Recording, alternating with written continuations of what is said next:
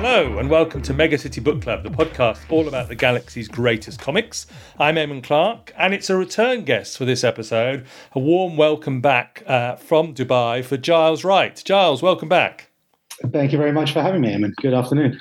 And to you too. And now, we did Mega City Justice as part of the Tour of Duty stories. Last time you chose a slightly eclectic set of stories, Think Angel Legacy. And you've sort of grouped together some stories, or you've chosen a trade that does that this time. Tell us what you've picked for this episode of the book club, Giles. This episode, I've chosen Brothers of the Blood, which was put out. It's been put out twice, once by Rebellion in 2006, and then Hachette put out a very similar volume in 2017. Okay, so if I just mention that the Rebellion trade, which I've got from 2006, which is, I've got the digital, I think you've got the digital version of that as well. Shall I just say that there's a lot of stories in there? In my version, or in the digital version, I think there's 7 different stories. Mm-hmm. Prog's running from Prog 1186 in the year 2000 up to Prog's 1381 in 2004. Now, Creator Corner, we've got quite a few. It's all written by John Wagner. I think all the stories we're discussing are written by John. But we've got art by Simon Fraser, Carlos Esquerra, Ian Gibson, Colin McNeil, Charlie Adlard. We've got some cover work on the trade by Trevor Hercene, and there's a Carlos image on the back cover. There's colours in there by Gary Caldwell and Chris Blythe. Lettering is by Tom Frame. Editors David Bishop, Andy Diggle and Matt Smith. But if we extended it to the Hachette version, we'd also find McMahon, Peter Doherty, Patrick Goddard and Greg Staples, I think. Exactly, yeah. It's, as you say, it's a huge collection that spans, taking the Hachette in sort of 35 years. Yeah. Okay, so as I say, last time we had this sort of unusual grouping of Think Angel stories. I think I know the answer here, but why did you pick this particular collection to talk about, Giles? Well, that's exactly it. I mean, I initially just picked Think Angel because I just thought that the four stories went well together. There were four damn good stories, and there was a connection. And then we had a discussion at the end of that, if you remember. And how did you put it? You called them grab bag stories as opposed to straight runs. And then we discussed are there any others that you like the look of? And I mentioned a couple off the top of my head, and then I went back and sort of took a look at my collected volumes and thought, this is not bad. There's a few of these, and some of them are really tremendous. And I think this one that we're discussing today is probably the best of the bunch. Okay, so as I say, we've got several stories in here, all written by John Wagner. I was going to get you to sort of run through them, but I think there's too many for that. So as we discussed before we started recording, I'm going to ask you instead, what's the main theme that we're dealing with in this collection? What is the facets of Dread's world that we're talking about? Well, it's the theme. I mean, and there is a theme that connects all of them, and it's Dread doing something that's very rare for him, which is confronting his feelings, and specifically his feelings about his family and his obligations, his kind of growing obligations towards that family. That's the other clones of Fargo, and indeed clones of him, and his actual blood relatives. And that theme picks up throughout. And starts off from a story way back in Prog 30, all the way through to, as you say, sort of 1356, really. So the Prog 30 story, which is in the Hachette collection, of course, is the return of Rico, which obviously established Dread's clone brother and his return from Titan and everything that goes with that well-known famous story. It's not in the Rebellion trade, but I know it sort of starts off the Hachette collection. We're going to encounter some more of the sort of Dread Fargo family tree in this volume, or in the stories that come after the Rico story. Just run through who the other members of the sort of clone family are. Well, yes, and each one of them gets, not only do they get an introduction, but actually what's really wonderful about this story is there's certain combinations of the members of the sort of Dread clone family and natural birth family.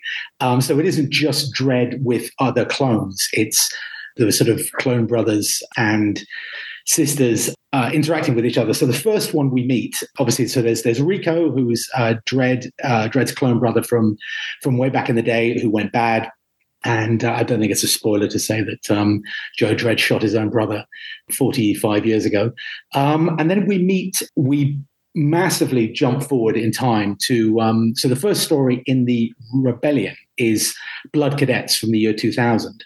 And we meet another clone who is, he's a cadet, and he's having his final street assessment under Dredd. And in fact, the name he's operating under is also Dredd. And at the end of the assessment, during which our Dredd, Joe Dredd, reveals the story of what happened to Rico. And in fact, it's a little bit of retconning, but it's beautifully done by Wagner. It's how and why Rico went bad. This new cadet takes the name, he passes out, gets his full eagle, and he takes the name Rico. And of course, we're now these days in 2022 very familiar with Rico. He's been a big feature of the prog since.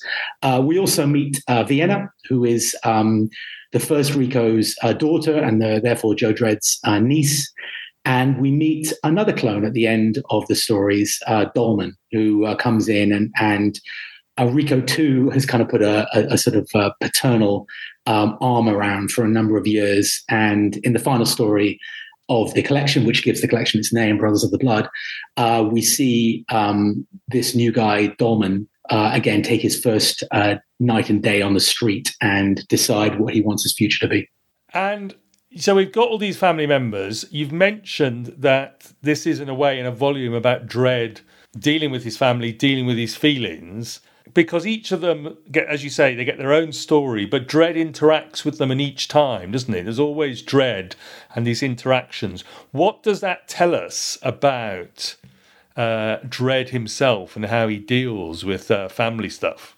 Well, I think this is the first time, and obviously we had a little bit of family and stuff when he first met Rico. And I suppose in the early days of the prog, he was trying to fashion something of a family with Maria, maybe Walter, maybe, if you remember him, little Ralphie. But I think those ideas were thrown out early. So what do we get from him? Yes, I mean, I think what's nice about this is that he does get to explore his emotions, and he can explore his feelings of commitment and even take time off to enjoy a cup of tea, which is what you never ever see. And I think you can even argue that these early stories, the first time that he's met Vienna for 23 years, the introspection that he does during Blood Cadets, the first story of this collection with Rico, lights the fuse for Origins and Tour of Duty, which we see a much more fleshed out, maybe sympathetic Dredd. Somebody's he's not quite willing to bend the rules, but he's certainly willing to forgive and just maybe turn blind eyes. And it's not just family emotions as well. I mean, we get in Leaving Rowdy, which is just a one-off in the middle of the collection. We see that he still carries huge regrets over how he treated Judge Lopez back in the Judge Quest. And then beyond him, Vienna gets to explore what it's like to grow up with a father, which she didn't have for the first 30 years of her life, let's say 29 years of her life. And then Dolman as well, who's just been born out of a test tube, shoved into the academy, been expected to become a super judge in the latest in the line of Fargo DNA. And he gets to experience what it might be like just to reject all this and forge his own path. There's a line in one of the stories where Dredd confronts the Justice Department tech and asks how many clones are out there. And I think the answer is 7, of which we know of 2. And I think there was a story more recent years where there was a female clone of Dredd out there as well, possibly. And I just thought, it occurred to me that John Wagner writing this, in a way he gets to play with slightly different versions of the Dredd archetype. Rico looks like a younger Dredd, and he, like a judge, he's pretty much as effective as Dredd, but he has slight changes, and that becomes more obvious in Dolman. Do you think John is just sort of playing slightly with these different versions of the character he created? Yeah, for sure. I mean, he's just in the final story, Brothers of the Blood. There's a moment where Rico has kind of taken Dolman, who's still a cadet, under his arm, and as part of, he's allowed to sort of hang out with Dolman and assess him on the streets for a day. And as part of that day, he takes Dolman to see Vienna, and you get an internal monologue from Rico saying, and anyway, the devil in me wanted to see Vienna's reaction to Dolman, and sure enough, when she sees the jawline and the chin, she sort of says something like, along the lines of, "Dear Grud, another one."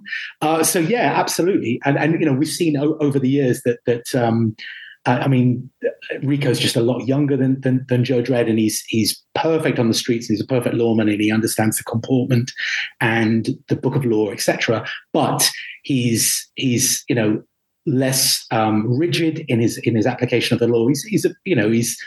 He's as we've discussed before. He's got a nice cutting sense of humor and willing to tell jokes. And then Dolman equally. I mean, again, in that same story, Dolman at one point they come across a citizen, a sort of young mother with a kid, and then when they deal with her and she goes home, he says, "Oh, nice looking girl," and Rico responds, "I didn't notice." So there's a bit more humanity coming in from Dolman. And yes, as you say, there's a number of these clones out there. Some of whom don't make this volume. I'm thinking of Nimrod, Kraken, of course, and in fact, there's a clone, Judge Semper, that popped up last year in the prog. And then yes, the female clone, Cadet Paris, doesn't turn up. But yes, even with the few times, again, in Total War, Nimrod was really only on the page for maybe, I don't know, let's say 5 pages total. Cadet Paris was in that one story called The Forsaken for maybe a page and a half. But still, yes, John is able to explore what it might be like with certain other problems that he just can't do with Dredd, even though Dredd's an evolving character. And Vienna is in here, his niece, as you say, and Dredd's interactions with Vienna tells us a little bit more about Dredd each time. And as part of the stories and part of what happens to Vienna during this collection, Dredd sort of makes a determination to actually be a better uncle and to be more in contact with Vienna. Although I think it's the Colin McNeil illustrated story where he's trying to get off duty to go and see her in some... Is she in a sort of local theatrical production or something? Yes. So you're talking about Blood and Duty, yes. Which is, I think, my favourite story in the whole collection. And this appears in the Rebellion trade. And it's the only one of that core of 7 that doesn't appear in the Hachette, which I think is right. It's a criminal. I mean, I know why it's not in there, but I still think it's a real criminal oversight. Because the first time that we met Vienna was in Prague 116 back in 1978, and that was just a one-off, just simply called Vienna. And it was back in the days when Wagner and Grant were just throwing everything at the wall to see what sticks. And I'm guessing that week they must have thought, "Hey, let's give Dredd a young niece and see where it goes." So fast forward a few years, and John Wagner tells a story that he was at a convention or a signing years later, and somebody came up to him and said, "Hey, Dredd's got a niece." "Yes." "How is it possible for Dredd to have?" For a man who's been on Titan for 20 years on a penal colony or on a planet away from Earth, or on a moon of a planet away from Earth, to a side, a daughter. And John Wagner said, "Oh yeah, you're right." So I guess for a number of years, he was trying to figure out how to square that circle. And 23 years later, we get the answer. And it's this wonderful 2-parter where, as you say, and again, what I love about it, so much to recommend it. Wagner just gives no clues as to what's happening. We just get Dredd is on the streets, is out on patrol. He calls into control for 10 minutes, downtime, and walks into a block, an anonymous block, makes an arrest, of course. Knocks on a door, and then the door opens, and we just get a speech bubble. "Hello, Vienna," and then cut to the next frame. come in Uncle Joe. And it's as easy as that. They've just picked up the whole story. And yes, she's in town. She's been living in Britsea for 23 years. She's in town. She's starring in a play for 2 nights only or 1 night only. And she has 10 minutes with him and then invites him to come and see the play. Here's a ticket, front row. And against his better judgment, he's thinking about her the whole day, the whole next day. He's letting these thoughts invade his policing, and he's out there cracking skulls as per. But he's thinking the whole day, and again, she's thinking the whole day. There's a few backstage moments where she's talking to fellow actors. Is he coming? What was he like? And yeah, sure enough, at the end of it, they never quite meet because he gets pulled onto another job at the last second. But he does eventually make it, but he just misses her, and it's like this. I mean, it's a 2-parter. And it's like this sort of unrequited love at the end. It's kind of amazing how deep it goes. That they both miss each other, and they both think, oh yeah, she's walked out. Oh, he never turned up, and she rips up a picture of him. But it lays the groundwork for, I think, everything else that turns up, and certainly for the next story, the Satanist, which is when we see. I think when is that? That's maybe a year later, which is a real big Vienna Dread story. And at the end of the Rebellion trade, I think we get to see Vienna literally hosting tea for Dredd, Rico, and Dolman. Yeah. A slightly strained, awkward family affair, shall we say. Yeah. Put them in order, who would deal best with sitting down and chatting with Vienna out of those 3? Well, I mean, okay, I'm saying this because I've read subsequent Dolman stories. So Dolman, if I grade them out of a sense of ease, unease. So yeah, Dolman would be I think later on in the at least in the Hachette trade, there's a one-off called Night School.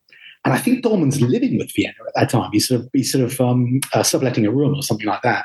So yeah, he's super at ease. And I kind of get the feeling that Rico could pop in every once in a while, and he would be quite at ease as well. Again, the first time that he takes Dolman round there, Vienna, goes into super hostess mode and makes them a pot of tea, and Dolman says, that's a narcotic, or that's it's caffeine is bad. Oh well, no, it's permitted inside the home. And Dolman again, cuts back in. He says, "Are you sure it's going to affect you?" And Rico's like, "Come on, 1 cup of tea is not going to affect me." So I think he'd be pretty ill at ease, but Joe Dredd, not at all. I mean, again, there's been, I think, since this time, there's probably been 3 Christmas stories where the whole family's been around the table, and Joe Dredd is never at ease at all. And then, of course, there was that one-off right in the middle of Chaos Day called Tea for Two, where in the middle of all the horrible death and destruction, Dredd does pop into her block, and he does have a cup of tea, but he, again, he's mostly just using that as a ruse to get her out of the apartment. Yeah, and. If we talk about the title story, Brothers of the Blood, which comes at the end of the Rebellion trade, because I want to focus on Dolman for a moment before asking you some questions about connections to origins and so on. But the Brothers of the Blood story features Cadet Dolman. Let's say, you've already mentioned this, that they mentor each other. Dredd acts as a mentor to Rico. Rico acts as a mentor to Dolman. Although Dolman, as a cadet, also encounters Dredd in this story as well. But Dolman, as a cadet, makes a decision which seems most unlike the Fargo line. Mm-hmm. And it's really rather remarkable. Having been out on the streets with Rico and Dredd, pretty much in sort of like full duty, as much as a cadet can be, and acquitting himself, obviously, like the Dredd line and the Fargo line do, he still makes a decision after that, doesn't he? Yes, I mean, well, how spoilerific do we want to get here? I think we can spoil this one because it's been 15 years or so, yes, isn't it? Okay, good. Yeah, that's the statute of limitations. All right, great. I think so. Yes. Yeah. Yeah. So I think overall, yes, that's right. Yes. So in that story that you're referencing, Brothers of the Blood, yes, Dolman he's a cadet. He's not. I think he's sort of 1 year away from the opportunity to get full Eagle, but he has expressed doubts to his commander. I want to leave the academy. And this guy can't believe it. You're from the best genetic stock. Until recently, you've been having problems, but until like a year ago, you were top of the class. What's going on? And then, yes, sure enough, Rico comes in and takes him out for this day, and he ends up meeting Vienna, and he goes out into the streets, and he meets Dredd as well. And what I really like about it is that Wagner has basically given Dolman enough room he's made his decision. He's kind of 95% made his decision. And the commander has said, listen, grant me one concession. Go out on one more day on the streets for the whole day with Rico. And if you don't like it, that's fine. You can come back and quit, but just go out on one more day. And at the end of this day, he goes in and he performs admirably, perfectly. And then he says to himself, this is the greatest day of my life. This is absolutely what I was born to do. This is incredible. I still want to quit. And nobody can believe it. And he says, the reason for it is I'm not a machine. You have given me no choice. Again, like I said before, he was born in a test tube. He's been brought up straight into the academy. As he said, family association days were just really difficult for him. And Rico used to turn up from time to time, but he just objects on a base level that he's been shoved into this life that may be amazing for him, and he's a natural fit for it. But the principle is he has not been given a choice. And so he takes that and decides to do something else. And what's really lovely is that along the way, Rico and Vienna, and to a lesser extent, Dredd himself, understand this, realize this, but actually give him leverage to make his own decision. None of them say, give him the old pep talk of like, hey, this is the greatest thing in the world. I mean, Rico does say, this is the greatest job in the world. These are the streets.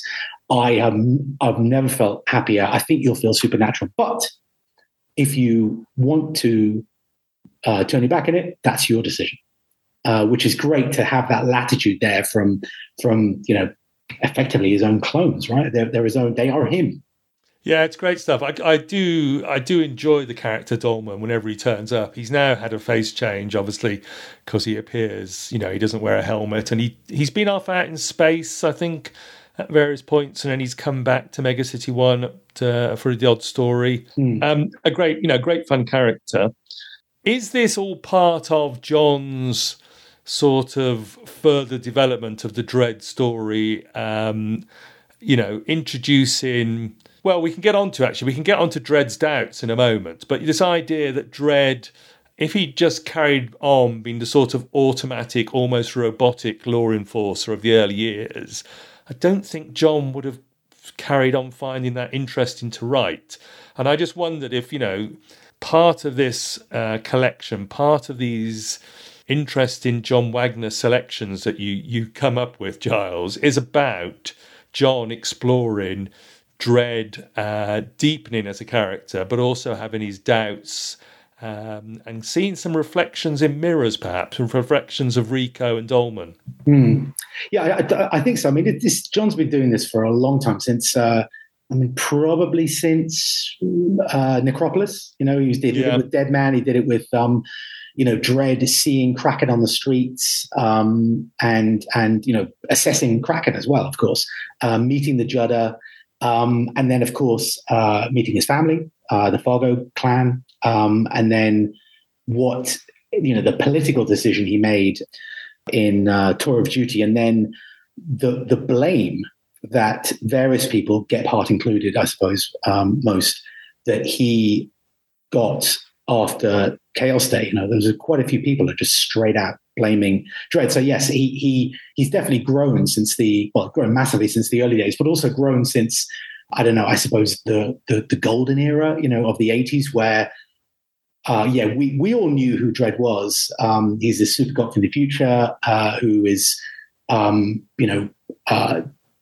diamond hard and the absolute man you want in your corner if you need to fight any time that there's you need to get blood on your knuckle dusters.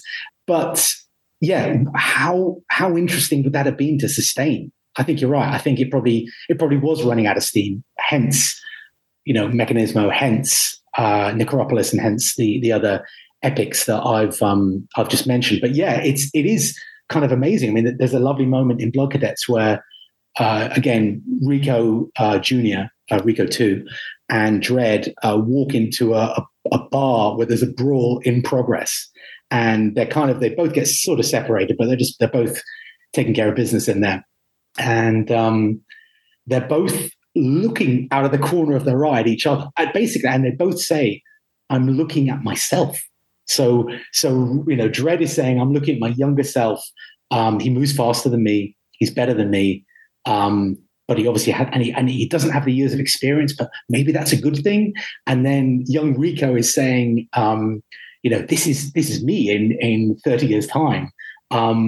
Is this what I'm going to do? Am I doing the right thing here? Am I is it the right level of harshness? Am I following the law? Am I giving? Am I taking when I need to be?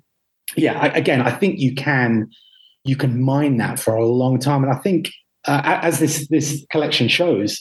And there's obviously Hachette goes on for a few years later, and then there's a couple of others that are stories that I can mention later that pick up this theme that basically John and other writers are still playing with. Yes, it's all fantastic stuff, and of course, John Wagner. A couple more things about him. One is that he's sort of famously fairly minimal in his scripts, and his panel descriptions, and so on. But the other thing he does extremely well is he does that Dredd detective, Dredd procedural stuff, or Dredd and Rico and Dolman's instincts, where they just instinctively know that something about a situation isn't quite right.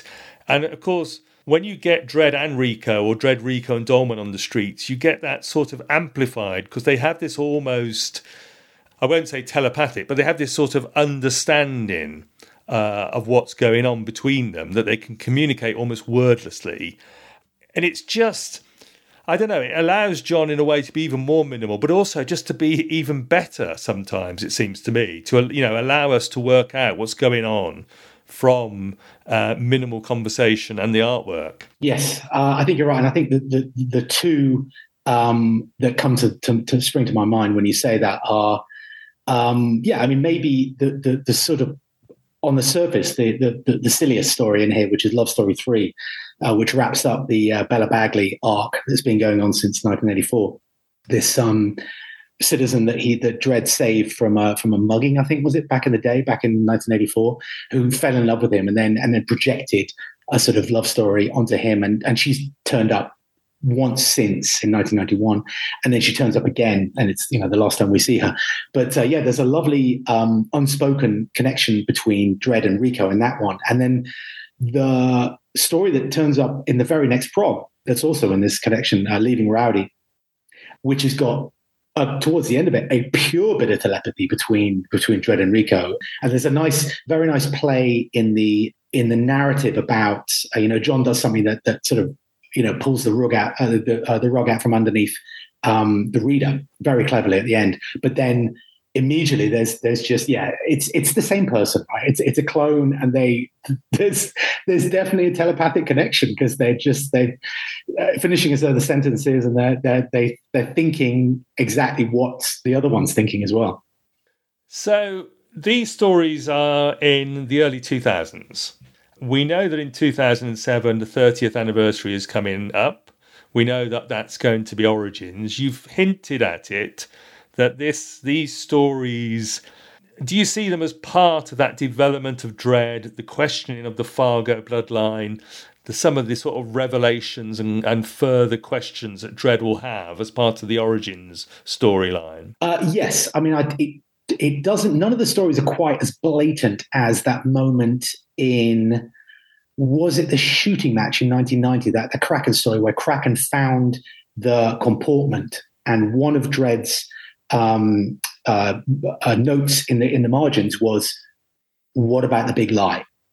It's never that in your face, but he almost pushes Rico to question the nature of justice in Blood Cadets, which is 2000, and he sort of does the same thing later on in 2004 in Brothers of the Blood. And then, so the Hachette starts with Return of Rico. And then at the end of it, after these 7 stories, it carries on.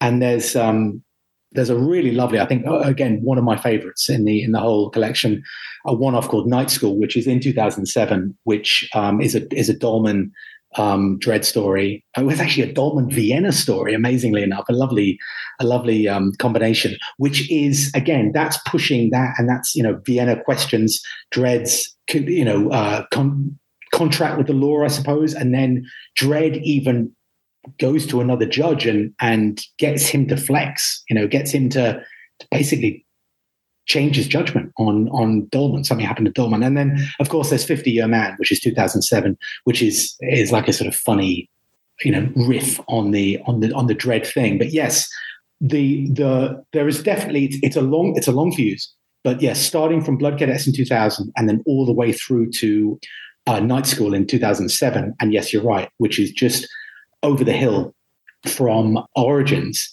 I think we are getting that Wagner's planting seeds of, hey, walking up to Fargo's famous line, Joe, this was never meant to be forever. You can definitely get threads of that in those stories. Yeah, it's amazing. I mean, as our American cousins would say, he's been laying track for this sort of stuff for several years, hasn't he? I mean, it's fascinating seeing Dredd and his clones in action and seeing some of this stuff, the similarities, the differences, the questions and the doubts that Dredd is starting to have, the questions and doubts that Rico and Dolman have, is all great stuff. There's a story that didn't work quite so well for me in this collection was the Sector House story, only because, well, I mean, I'm gonna hope that you're going to sort of expand this story for me and tell me why I should like it more. My only problem with it was that it did feel a little bit like a rerun of The Pit, just with Rico in the Sector House rather than Dredd. Yes, it is. But I thought, Eamon, I thought you liked that. I thought you liked The Pit, and I thought particularly you like Detective Dredd, which this has got a lot of. So when did this come out? So Sector House came out in 2000, Prog 12, 15 to 22. Which I think is about 5 years after The Pit. Is that right? Pit's about 1995. That sounds right, yeah. You are absolutely correct. There's a lot of similarities. There is, it's basically, I mean, I know. Oh, so in this story, Sector House, it's basically, I think it's all more or less the second assignment that Rico's been put on since he graduated. That lovely comic throwaway line. He spent some time in traffic, and now he's in. That's right. They've all done some time in traffic. At some Everybody's done time in traffic, and so he comes to the Sector House, and immediately, because he's such a what was Dredd's first line in The Pit? I'm a stickler, right? Because Rico is such a stickler. I think he's just got it in his genetic makeup that. And he's good, and he's great on his own, and he's great with a partner, and he does some good detective work throughout. And it's like The Pit. There's at least 4 stories that are weaving in and out of each other. But you are absolutely correct to say that there is an investigation into not quite a dirty judge, but a judge that's doing something weird on the side. There is an unjudicial liaison between 2 judges that Rico busts apart, much like Dredd did with DeMarco and her paramour in The Pit. And then, there's the exposure of the Sector House, in this case, Sector House 108, as opposed to The Pit, where he basically, time and time again, you get the leader of the Sector House, or they keep getting knocked out. So like the leader, the sort of new leader, saying it's taken a cadet to tell us our failings, and that's more or less what happens in The Pit with Dredd at that sense. So yes, you're absolutely correct. There are echoes of what happened in The Pit, and again, there's a large cast of characters. There's multiple interlinking investigations. You get the fleshing out of the workings of a Sector House. So you get the TAC teams, the SJS, the Watch Commanders, the deputy chiefs, and all the rest of it. And there's an interesting connection here that there's actually 2 brothers working in the Sector House that interact with each other. And then, as if to underline the pit as before. We get, one of my favorite characters of all time, Judge Rothman, makes an appearance. So yes, you're right.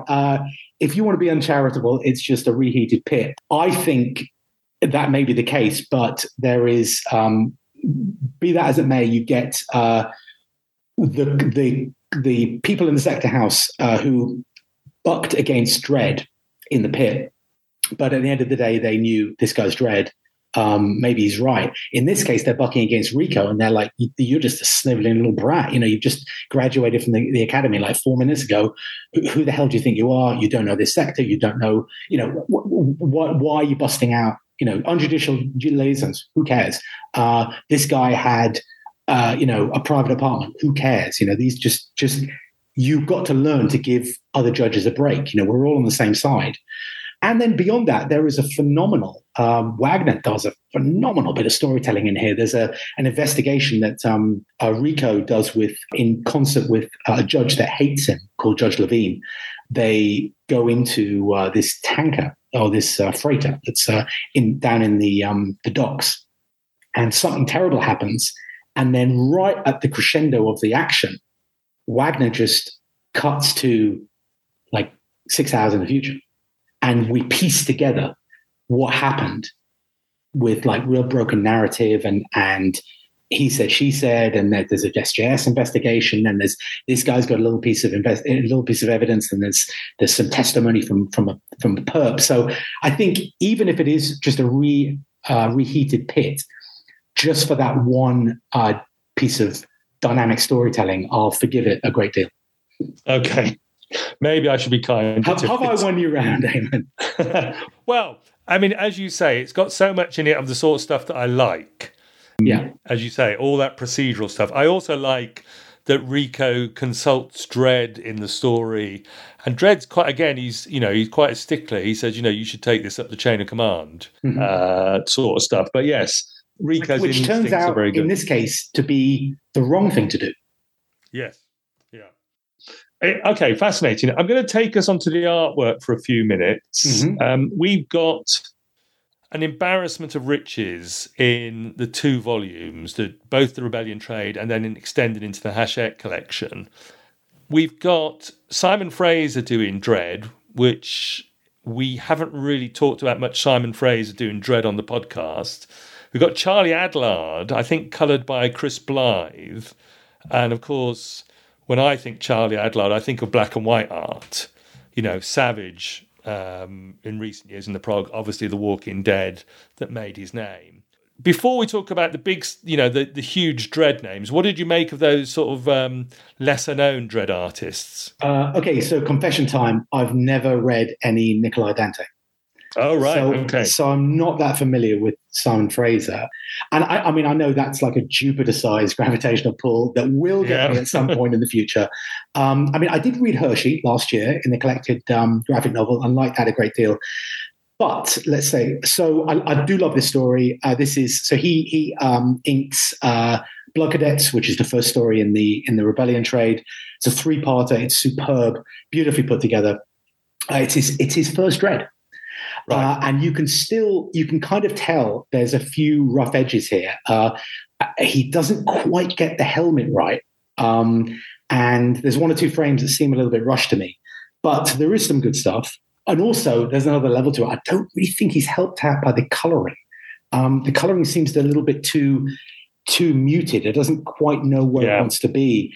I mean, for instance, if you think about the 2 Carlos stories, he makes the uniform, the sort of bodysuit, jet black, and he makes the helmet jet black and crimson. And in this, the uniform is a very light navy blue, and the helmet seems to be, approaching rose instead of approaching scarlet.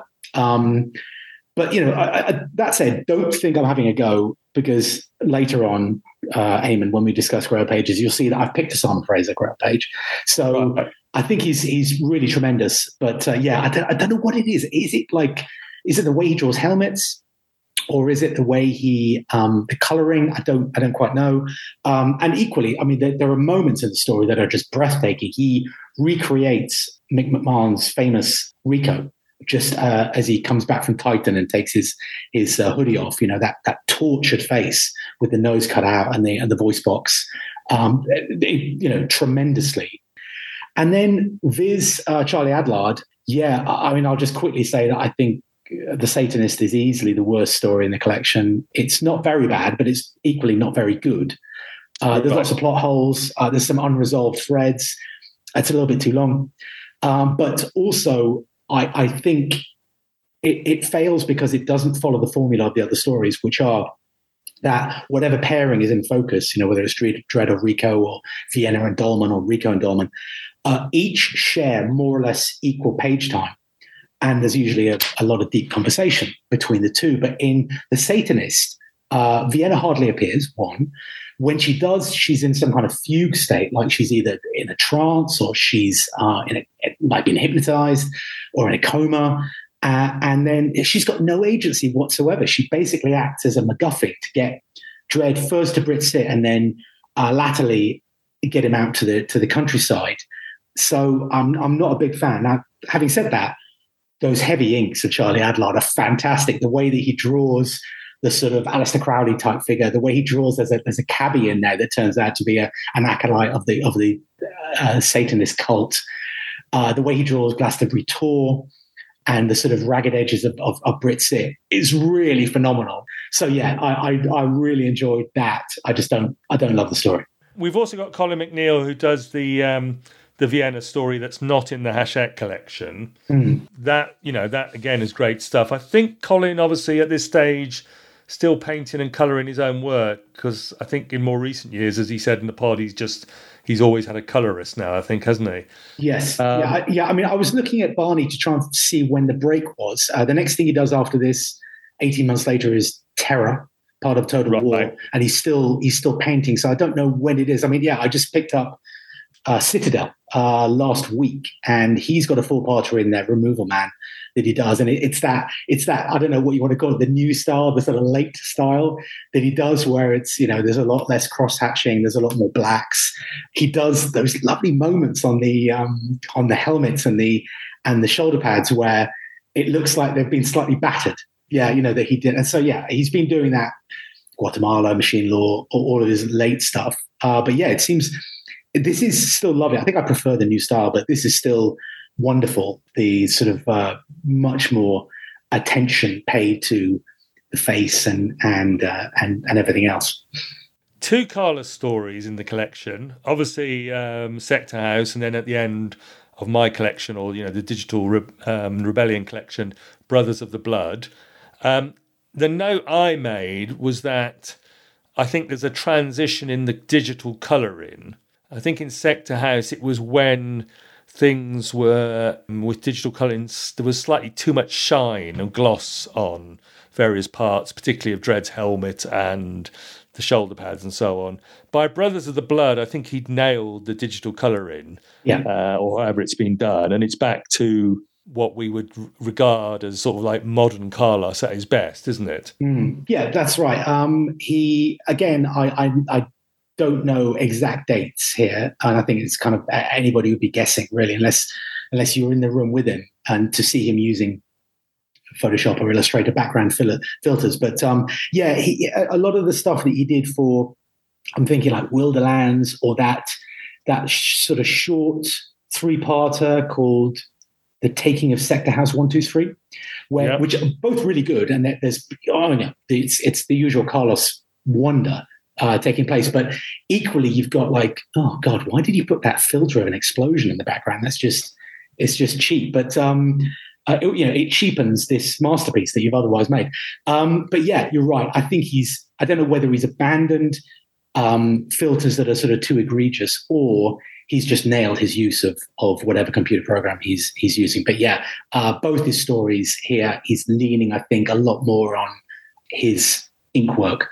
Yeah, and of course, as we say, Brothers of the Blood, it's just great Carlos work throughout, isn't it? Yeah. And we'll be talking about a couple of pages from that story in a moment or two, I guess. Also, the Hachette collection, just to compare differences again, you've got I should say, of course, The Return of Rico, because that's a Pat Mills story. We've been talking about John, but there's a Pat Mills story, isn't there? It misses out the Colin McNeil Blood and Duty story that you're disappointed about. And then it adds in, you've referred to them already, Night School, 50 Year Man, and then Class of 79, I think, as well. Yes, exactly. So, do you know the reason why Blood and Duty is not in it? Is not in Hachette? All right. So, I'll caveat this by reminding you last time that we spoke, I had nothing but praise for Keith Richardson, who, editor du jour. I think that, he's these collections together. Yeah. Oh God, doing stunning work. And I think he made a terrible mistake early on in the Hachette collection. So Hachette number one is the America collection, and it collects America, of course. Is it called The Fading of the Light? The second American Beanie story. Yep. And it collects Cadet, and it collects one more story about the Beanie crew. And I'm going to presume that they needed a few more stories to flesh out volume one. And so they picked three more stories that were John Wagner scripted and Colin McNeil inked, and one of them is Blood and Duty. Oh, I see. So Hachette is a part work, and you can't go, you can't have a story that appears in one and then 53 twice. So I think he kind of made a rod for his own back, and it's weird because he was deputy editor on the Rebellion story, so he knows his apples. I mean, he knows this exists. But, ho hum. That's why if I were to recommend one of these volumes, I would say Hachette, because I think if you're inclined to buy the Hachette version, it's a 99 out of 100 chance that you own number one. So you can, you can get Blood and Duty as well. But yes, you're right. There's three more stories at the end. Class of 79, which is a phenomenal story. It's a one-off from 2006. I really love it as a story. And it's actually Dredd meets another cadet that graduated in the same year as him. But I don't, apart from a Christmas dinner together where the crew, Dolman, Rico, Dredd, and Vienna get together, I don't know how it merits inclusion in this. 50 Year Man, equally, it's Wagner having a sort of meta-theatrical riff on the legend of Judge Dredd. It's fine, but I don't know why it fits in here with the others. And then Night School, which I adore. Again, it's a one-off from the Meg in 2007, and it's Dolman like trying to make something of his life and doing very well, and getting caught in a paradoxical trap in the law, and then Vienna basically fighting to get Dredd to use his influence to bend the judgment in Dolman's favor. And you get a wonderful, wonderful moment in there where Dredd turns her down and says, I can't do it. It would look like nepotism, to which she replies, and it's such a cold reply that it stops Dredd in his tracks. She says, you killed your own clone brother. Who would ever accuse you of nepotism? And then, next frame, he's like having a word with, Judge whatever it is. Hey, I think you should change your decision about what happened to Dolman.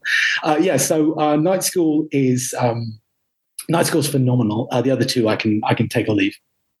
I'll just mention Conrad from Space Spinner 2000 and Class of 79, because I believe on Space Spinner 2000, Conrad often mentions that Dredd has either killed or incarcerated most of his colleagues from the Class of 79, it seems, over the years. Yes, well, Judge Gibson, a.k.a. Muty the Pig, and then, and what's his name from Tour of Duty as well, the guy that was Judge Nestor, who was in charge of, became a warden of the one of the camps out on the coast of Earth. And Keith Richardson. Yeah, and Keith Richardson, again, we must compliment him on his work. And if you're listening, Keith, do come on the podcast again and tell me more about the treasury of British comics. Okay, if I was to get you to pick out your favourite stories, then is it going to be the Colin McNeil Blood and Duty or one of the others? I mean, I love. I think they're all really good. I mean, including the two one-offs, Leaving Rowdy, and even Love Story 3. I mean, I think are really good. But yes, I'm going to have to come back down to Blood and Duty. I love almost every frame about that. It's really clever. It retcons Vienna's origin story, and it does it in a way that is not fan service. It does it in a purely believable, really, really fabulous way. There's real emotion in there. Like I said, the sort of the second part is all about them attempting to meet each other and keep getting, their obstacles are put in their path to stop them meeting. Wonderful, and a really good a good setup to all of the Vienna stories that we've seen since. Fantastic stuff. So let's give you the Grail page game, Giles. Let's make it even harder. You've got all this beautiful artwork from all these different artists. We've even in the Rebellion trade, there's a couple of covers at the back. There's a Cliff Robinson, Charlie Adlard. There's a Carlos cover, I think. What are you going to pick for the Grail page gallery? Well, I've got. I know you're very generous in this game, Eamon, and you often give people two. So I'm gonna be greedy and take two. Of course. So this is a late page from the first story, Blood Cadets. So this is Judge Rico Jr., who's on his assessment day on the streets, and he has he's been following a lead that turns out not to be the lead that he thought it would be, but he says, I'm gonna chase this guy down the rabbit hole anyway because I think he's dodgy. And so it's in the digital version. It is page 21, and it's Dredd being led by Rico, and they go into a cafe and there's something going on down the stairs. And you see them enter the cafe. They literally go down some very spooky looking stairs, and they enter a soundproof room, and then the doors open onto this. Such a Dredd 2000 AD scene. So this is a horrendous criminal network has come up with, we hear about this drug Ziz a lot on the street, and it's apparently we find out here is made from the adrenal glands of humans. And how do you get adrenaline out of humans? Well, what you do, you strap them to a wall and you put visors on them showing horrible fight or flight images directly pumped into their eyes and horrible screaming into their ears. And you farm them for adrenaline until they collapse. This is phenomenal forum-like view of what looks sort of 40 people strapped to these terrible contraptions. One guy in the front of the scene in full profile, screaming, having a terrible time in intense pain. But then in typical Dredd fashion, in the middle of the scene, you've got two scientists who are in charge of the whole operation having a lunch break. So they're eating their hotties and drinking their synth caf. It's amazing. Good stuff from Simon Fraser. So Simon Fraser there, I think that's the Gary Caldwell colours, and we'll give you that page, as you say, page 21 of the digital collection. I know you've got another page, and we're going to jump towards the rear of the book now, I think. Yeah, this is final story of the Hachette. Again, this is from Brothers of the Blood. It's kind of late on, page 169 in the digital version. And weirdly, it's kind of a similar-ish theme to it. It's got Dredd is in three-quarter profile, full from boots to helmet on the right-hand side of the screen. And he's across 1, 2, 3, 4, 5 horizontal frames where the story's going on. And the whole thing is Dredd's internal monologue where he's saying he's, wondering about his future, right? So he's wondering about, Rico and now Dolman, he says, is this evidence, further evidence of his own impermanence? Blah, blah, blah. Rico's got even better scores at the target range than me. Beat, he checked out of curiosity.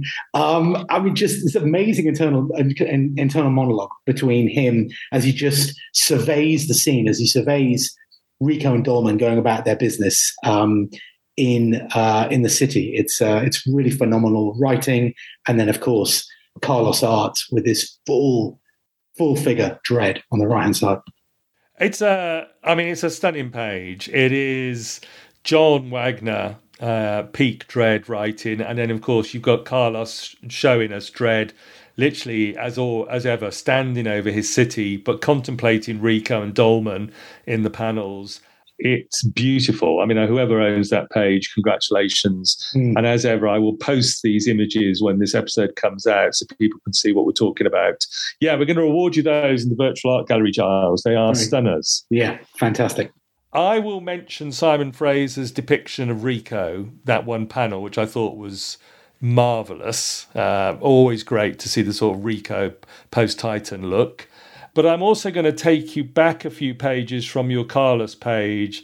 I'm on page 161, which is a classic sort of Carlos Dread in action. All sorts of explosions going on behind him. Mm-hmm. The caption says the great man himself. He gets to say the line, but you've also got Rico and Dolman at the bottom in an inset panel. Just chaotic Carlos action at its finest. The foreground figure of Dread, the background, all hell is breaking loose in Megacity 1. That page, I'm sure, is beyond the imaginary budget of Megacity Book Club. But yeah, it's fantastic. It's wonderful.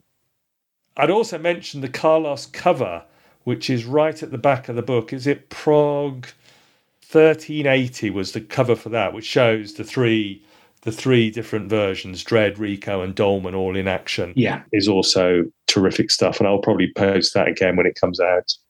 Great stuff, Giles. We've got this wonderful collection of another one of these sort of put together John Wagner stories that really tells us so much about Dread and his world and his clone relatives.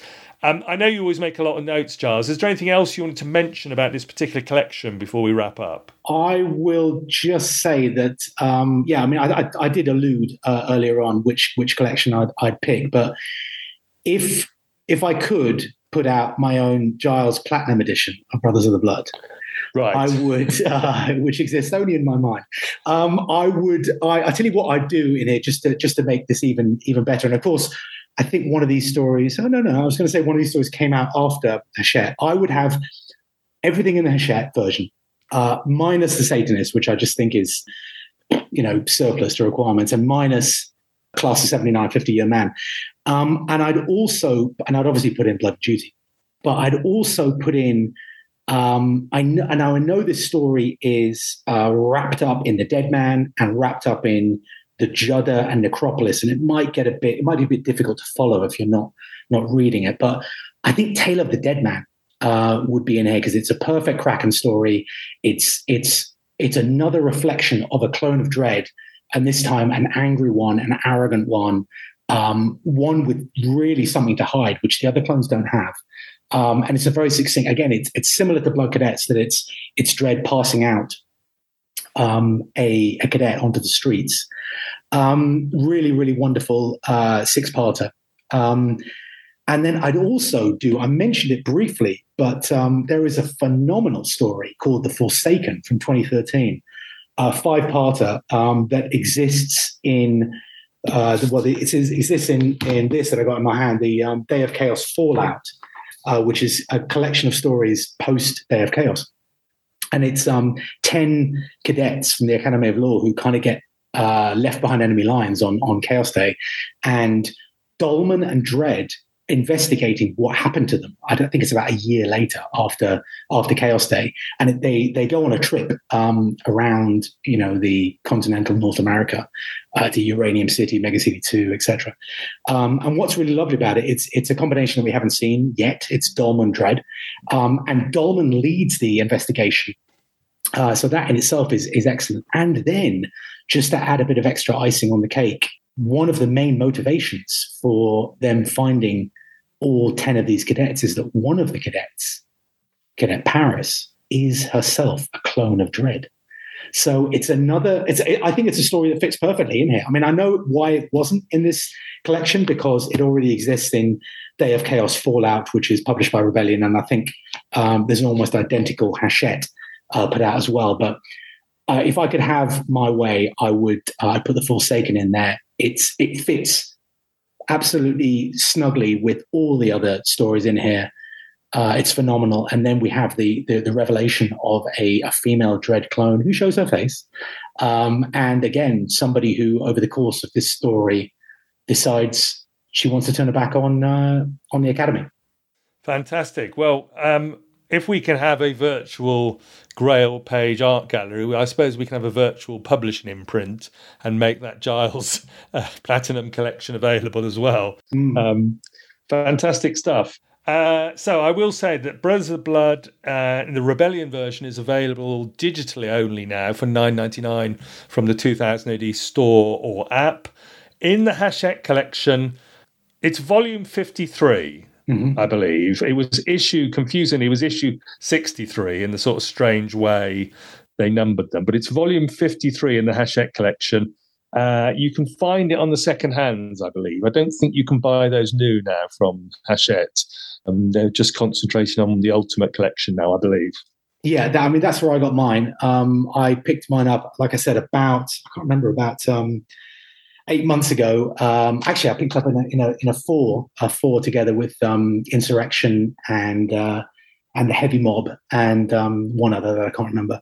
But yes, it's really, I'm really glad I did it because, like I said, I already had a lot of these stories in here, but just for the inclusion of Night School, really, which I hadn't read before. It's great. Fantastic stuff. Thank you so much, Giles. Thank you for giving up your time. Oh, of course. And I'm looking forward to what interesting, eclectic collection of stories you pick for your next appearance on the book club. Okay. I should have mentioned at the top of the show, we should also congratulate you on your recent wedding as well. Yes, thanks. Charles. Today we're recording on a Tuesday. I got married last Monday, so I got married 8 days ago. So thank you very much for the kind words. Congratulations to you both. And we were going to record, hopefully in person at Lawless this year, but you weren't able to make it over in the end. Yes, devastating given how much fun you guys all had there and the lineup. Yes, it was a great lineup, and we did have a great time. It was very good indeed. So hopefully we will meet up at one in the future. I hope so. Thank you very much again, Giles. Oh, my pleasure. And thank you very much for the invite. And thank you to everyone for listening to Mega City Book Club. Find all the links at megacitybookclub.com. Follow us on all the socials to see the Grail pages that Giles and I have chosen when this episode comes out. And email me, mcbcpodcast@gmail.com, if you've got a book of your own that you'd like to come and talk about. So that'll do us from here in England and there in Dubai. Until next time when we're passing judgment on another great book, it's goodbye from me and... Goodbye from me.